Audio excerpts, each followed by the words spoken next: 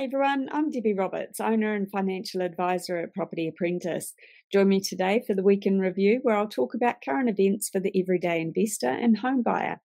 Our topics for this week: first up, from landlords.co.nz on the 22nd of November, regulation for property managers and meth tests. Second topic, also from landlords.co.nz on the 21st of November, traction on plans to fix the rental crisis. Third topic, OneRoof, 22nd of November, the $1 million pain club, homeowners starting to sell at a loss. Topic number 4, the Mortgage Mag, 23rd of November, biggest OCR rise ever. Here's what the governor said. And fifth topic, last but not least, News Hub on the 23rd of November, no evictions of unruly tenants by Kaianga Ora after receiving more than 6,000 complaints. So let's rip into it. We'll start off with topic number 1, landlords.co.nz, 22nd of November, regulation for property managers and meth tests. The Healthy Home Standards deadline for private landlords has been extended from July 2024 to July 2025. Kaianga Ora's compliance deadline will also be pushed out. Housing Minister Megan Woods explained that pushing out the deadline will be beneficial for landlords, as they're genuinely trying to comply with their obligations and are at risk of breaching them because of factors outside of their control. The change means private landlords have 1 more year to comply, and the timeframe for compliance for a new or renewed tenancy shifts from 90 days to 120 days. Among the reasons for the extension of the Healthy Homes also include supply chain disruptions and manpower shortages. One of the products in short supply have been heat pumps for private landlords and Kaianga Ora. They have been and continue to be difficult to source and install within the existing 90-day window. Woods also announced a series of changes to the rental sector with emphasis on the regulation of property managers and the treatment of houses contaminated with methamphetamine. The government aims to introduce a bill to Parliament by the middle of next year. With the new regulations, property managers and management companies will need to comply with mandatory registration and licence, a fit and proper test, a training course before entering the job, continuing professional development, practice standards, and a complaints and disciplinary process. Property managers who get complaints from tenants or landlords can be fined up to $40,000 under the proposal. Organisations can be fined up to $100,000. There are around 600,000 households that rent, and 40% of rentals are operated by unregulated property managers. According to Woods, in a tight rental market, tenants are vulnerable to poor behaviour from residential property managers, which is why they should have conduct and competency standards similar to other professionals like lawyers, builders, real estate agents, and financial advisors. Woods said that the new legislation aligns with the 2020 Labour Party manifesto to regulate residential property managers. With regards to methamphetamine-contaminated houses, the government has created a science-based proposal that tackles screening, testing and decontamination with clear obligations for landlords. Woods argues that under National, hundreds of tenants were evicted from their state houses through pseudoscience, and the government is cleaning up the mess. In the new proposal, the maximum acceptable level of surface methamphetamine residue is set to be 15 micrograms per 100 square centimetres. This is also the level which a property needs to be decontaminated back to or below. Setting the guideline for the level of methamphetamine residue requiring decontamination provides certainty to the sector, Woods said. Once the regulations will be imposed, landlords will not be permitted to rent out a contaminated property without decontamination in accordance with the rules. Anyone who violates this will be fined up to $4,000. So for my personal thoughts on this particular article, the Healthy Home Standards deadline being extended, the majority of private landlords have already complied with the Healthy Home Standards. So there'll be a few landlords that will reap the benefit of that. The majority of landlords have been scrambling to meet the deadline that was imposed on them. So, for a lot of landlords, this is a little bit of a kick in the teeth because Kaianga Ora have essentially been given an extension to bring their rental properties up to scratch, even though when we look at the industry as a whole, the number of private landlords who've had to comply has been significantly higher than the number of state-owned houses who need to comply. So most of the private landlords have done it already, and Kaianga Ora is well behind schedule. So, yeah, there's that. My next thought is with regards to the property manager regulations. Look, just about every good property manager that we've spoken to has been asking for this. They've been calling for regulation. So I think this is going to get rid of some of the rogue property managers and will hopefully bring the industry back into, repute as opposed to disrepute.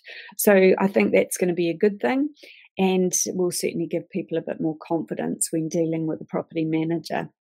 Last but not least, with the methamphetamine, the methamphetamine acceptable level of surface residue set to be 15 micrograms per 100 square centimetres. I think it's about time they sorted this out, because there has been quite a bit of confusion in the industry. The level of standards that were acceptable for insurance was a lot lower than it is for the tenancy tribunal, for example. So landlords have been caught in a really confusing period where a property could be tested and need to be decontaminated because their insurance policy required it, but they couldn't get any compensation from tenancy tribunal because it wasn't high enough. So I think having the standards brought into alignment is going to be good for the industry. The difficulty could be when there's consecutive tenants, and in between tenancies, if the methamphetamine levels are increasing slowly, the poor last tenant, nothing poor about them if they've increased the contamination, but you know what I mean? It's like if one tenancy, the level's at 10, and then the next tenancy, the level gets above 15 micrograms, then it's that last tenant that's going to be the brunt of the tenancy tribunal ruling. And obviously, the higher the contamination, sometimes the more expensive it is to decontaminate. So, but it will be nice to have everything in alignment, at least. Okay, second topic for this week in review from landlords.co.nz on the 21st of November, traction on plans to fix the rental crisis. The New Zealand Property Investors Federation sent several proposals early this year, which included the return of mortgage interest costs as tax-deductible expense, a long-term tenancy option, the shortening of the Bright Line test to 2 years, the rights of landlords to issue 90-day notices to unruly tenants, and the reform of the tenancy tribunal. NZPIF Vice President Peter Lewis said that he was surprised with the reaction of the political parties to the proposals. Labour has not responded. Actors in favour, no surprises there. Nationals receptive, but made no comment. Greens Auckland Central MP Chloe Swarbrick was willing to consider it. Lewis said that the recent 65-page government paper on rentals was too focused on Kaianga Ora, and not once were private landlords mentioned. According to him, this showed that the government was indifferent to private landlords. Human Rights Commissioner Paul Hunt acknowledged that tenants were moving homes less often in the past 2 years, but for the Federation, there's still not enough stability for renters.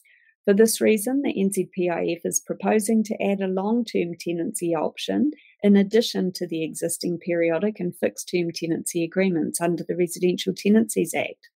With the new option, a landlord would agree not to sell their rental, or if they decide to sell, the tenant could remain in the property. So in other words, they'd only be able to sell to other investors. Tenants could still end the tenancy if they need to, could decorate the interior to their taste, and be allowed to keep pets. In return, owners would be compensated for the higher risks and for giving up some of their rights. For example, in Germany, tenants have to provide up to a 12-week bond for a new tenancy and have to give 12 weeks' notice. For the new option, the Federation says tenants should pay for property outgoings such as council rates and insurance premiums. Lewis said that the overall plan is based on 5 core principles. Number 1, providing stable and better homes. Number 2, lower costs to enable lower rents. Number 3, more rental properties to meet the existing and future demand. 4th, providing improved access to justice for both tenants and landlords. And 5th, creating closer communities. The majority of NZPIF members invest in rental properties for the long term and prefer stable long-term tenants. Lewis added that landlords know the value of a good tenant, so they don't remove tenants just because they can. Any vacancy is a loss in income that can never be recovered. He said that the government's decision to remove the ability to issue a 90-day termination notice with no stated reason has only made it harder to remove antisocial tenants that cause problems for neighbours and communities. Lewis hopes that the NZPIF's suggestions will create a more flexible rental system that caters to the diverse needs of various tenant groups. And I think this could be a real win-win scenario for both landlords and tenants, especially if the government agrees to give interest deductibility for landlords who are extending the tenancy agreements for long-term tenancies. Just the same as the government has given an exception for the rule for large corporates who provide long-term tenancy agreements. So this is just extending that privilege to the private landlords in New Zealand. If you want to learn more about investing in property, join me at one of our free Beginner's Guide to Property Investment events, available live online or in person. Check out propertyapprentice.co.nz for upcoming dates and register today. If you'd like to find out more about how we can help you reach your financial goals, you can book a no-obligation phone call or meeting with my husband, Paul Roberts, via the website also. That's propertyapprentice.co.nz. Third topic this week is OneRoof on the 22nd of November, the $1 million pain club, homeowners starting to sell at a loss. Real estate agents who spoke to OneRoof say that they're seeing investors and home buyers in both Hamilton and South Auckland who have or are about to sell their homes for less than what they paid for them between 6 and 12 months earlier. In the 3 months ending September 2022, just over 3% of property resales made a loss, and the median loss was $40,000. This figure is expected to grow in the coming months. Harcourt's Hamilton salesperson Craig Annandale said that some of those who bought properties early this year or last year are having to sell for about 10% less than what they paid for them. One property in St Andrews in Hamilton is priced $100,000 less than what the owners bought it for at the start of this year. Annandale said that it all boils down to serviceability. Those who bought at the peak of the property market are needing to refix their mortgages at higher interest rates, and those who can't afford higher payments may be looking to sell. The drop in price is also affecting other areas. South Auckland property owners and Ray White Manukau co-owner Tom Rawson said that there's a small number of people selling at a loss because they can't afford to pay their mortgages.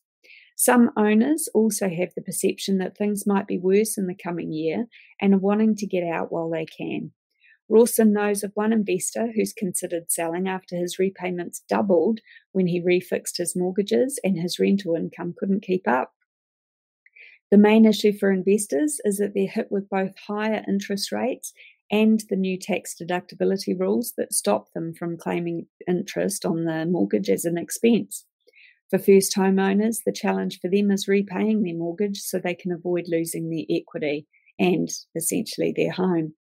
CoreLogic New Zealand Chief Property Economist Kelvin Davidson anticipates an increase in the percentage of properties sold at a loss in the next quarter.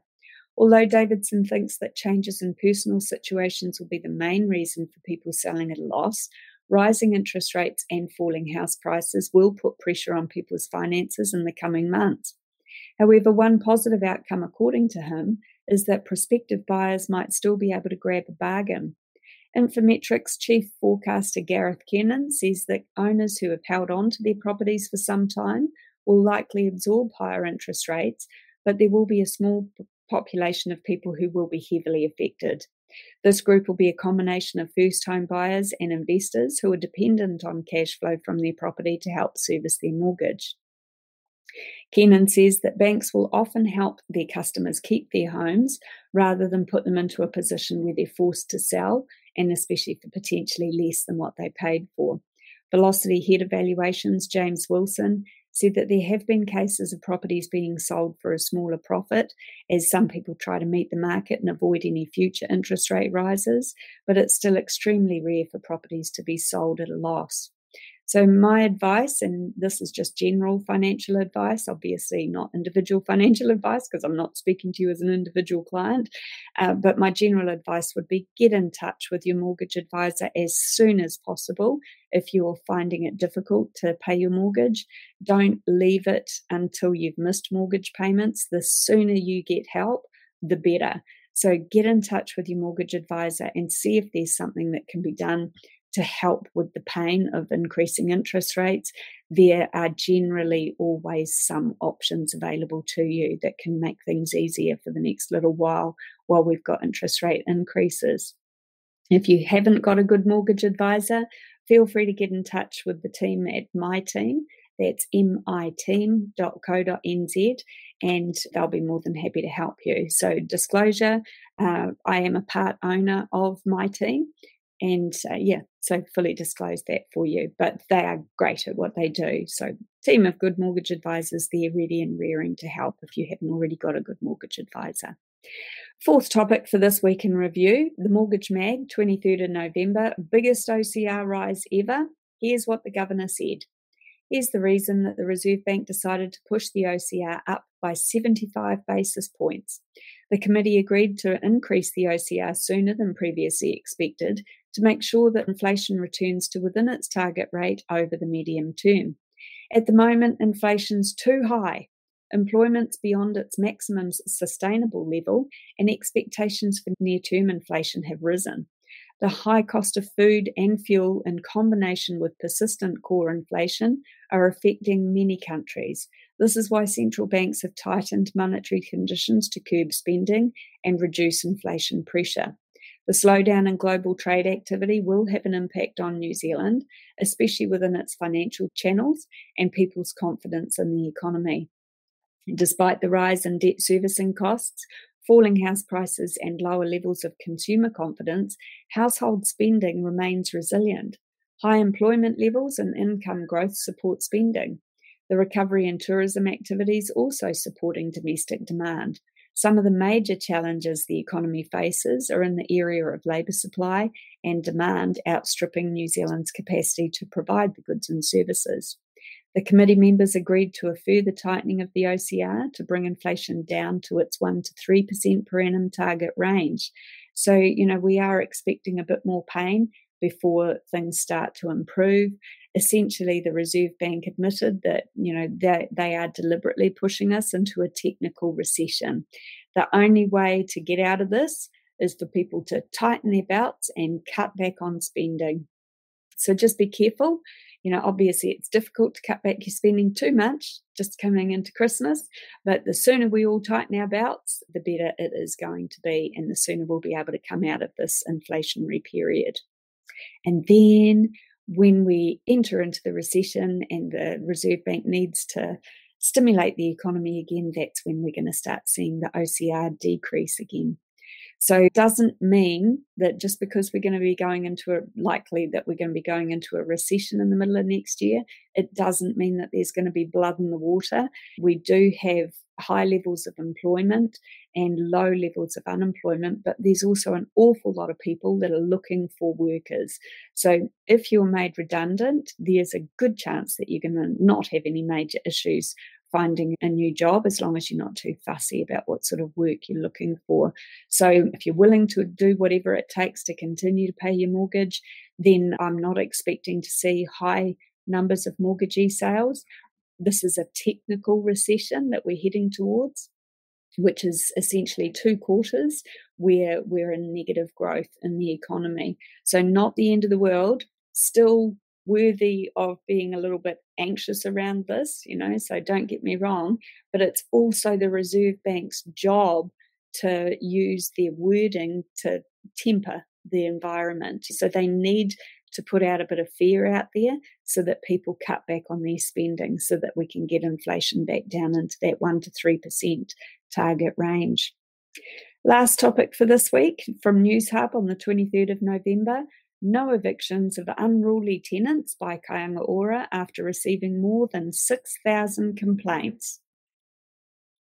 I mean, seriously, where do I start? Let me just read through the article first for you. So, in February, Kayanga Ora was given the go signal to deal with disruptive tenants using measures including a 3 strikes complaint scheme under the Residential Tenancies Act. The agency's received 6,500 complaints about antisocial tenants since then, ranging from minor noise issues to threats of violence. In response, 21 houses were issued first strike warnings, 7 houses progressing to a second strike, and just 1 with a final warning. Kayanga Ora Customer and Practice Director Shannon Gatfield said no one should have to put up with disruptive neighbours and the 3 strike system was effective. Which is a little ironic, considering that not a single person has been evicted, despite a number of complaints. She mentioned that 2/3 of those who received a first notice have not gone on to receive a second. 4 disruptive households have been moved to another Kayanga Ora property using another section of the Residential Tenancies Act. So in my opinion, that's just shifting the problem. It's not going to miraculously cure that problem tenant, is it? The remainder of those who moved have done so after discussing with their housing managers without recourse to the Act. More than 50 households were trying to get away from bad neighbours. Gatfield said that there's a downward trend in the number of complaints and of households needing to move. However, neighbours of unruly Kayanga Ora tenants who spoke with RNZ remain sceptical. In one case, a Nelson Kayanga Ora tenant and her children have been threatened by their neighbours who are also Kayanga Ora tenants. Despite requesting help from her housing manager, she said she hasn't noticed any difference in Kayanga Ora's approach. The woman was open to transferring to another place if it was offered to her. In another instance, a private property owner in Whangarei who's endured loud parties at his Kayanga Ora neighbour's residence did not notice any positive change in behaviour when he complained this year. He said that complainings only seemed to aggravate the problem. Kayanga Ora's Shannon Gatfield said it was the landlord of last resort for about 200,000 New Zealanders, half of them children. According to her, removing tenants is a long process and is used only as a last resort. Here are the numbers as provided by Kayanga Ora. 200,000 New Zealanders are tenants of Kayanga Ora.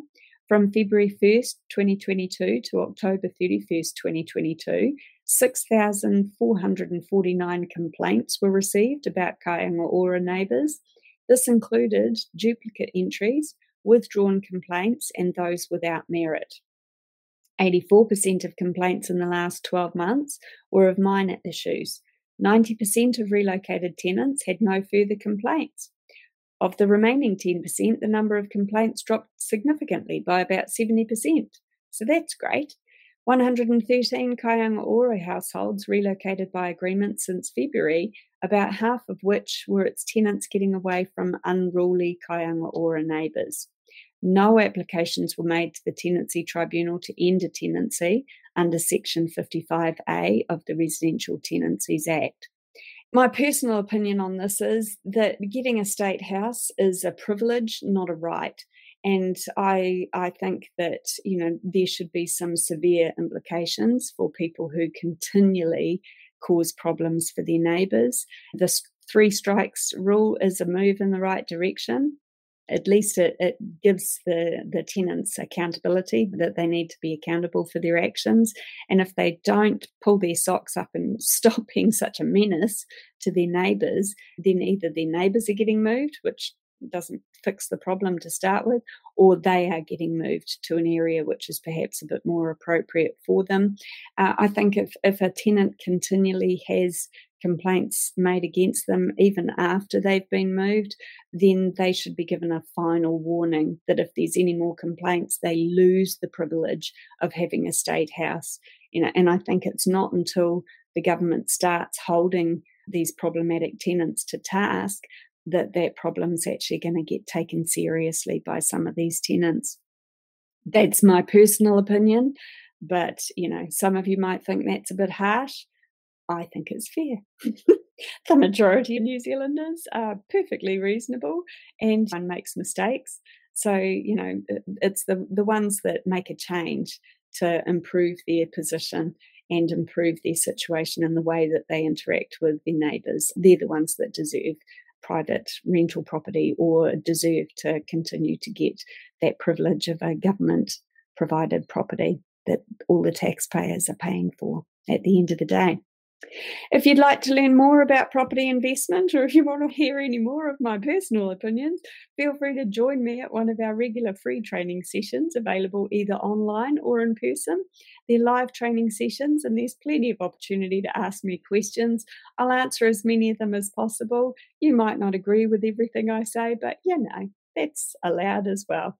Register online at propertyapprentice.co.nz. And if you'd like to have a no obligation chat with my husband, Paul, to see how we can help you to improve your financial position, you can also book a meeting or phone call with him via our website. That's propertyapprentice.co.nz. See you next week.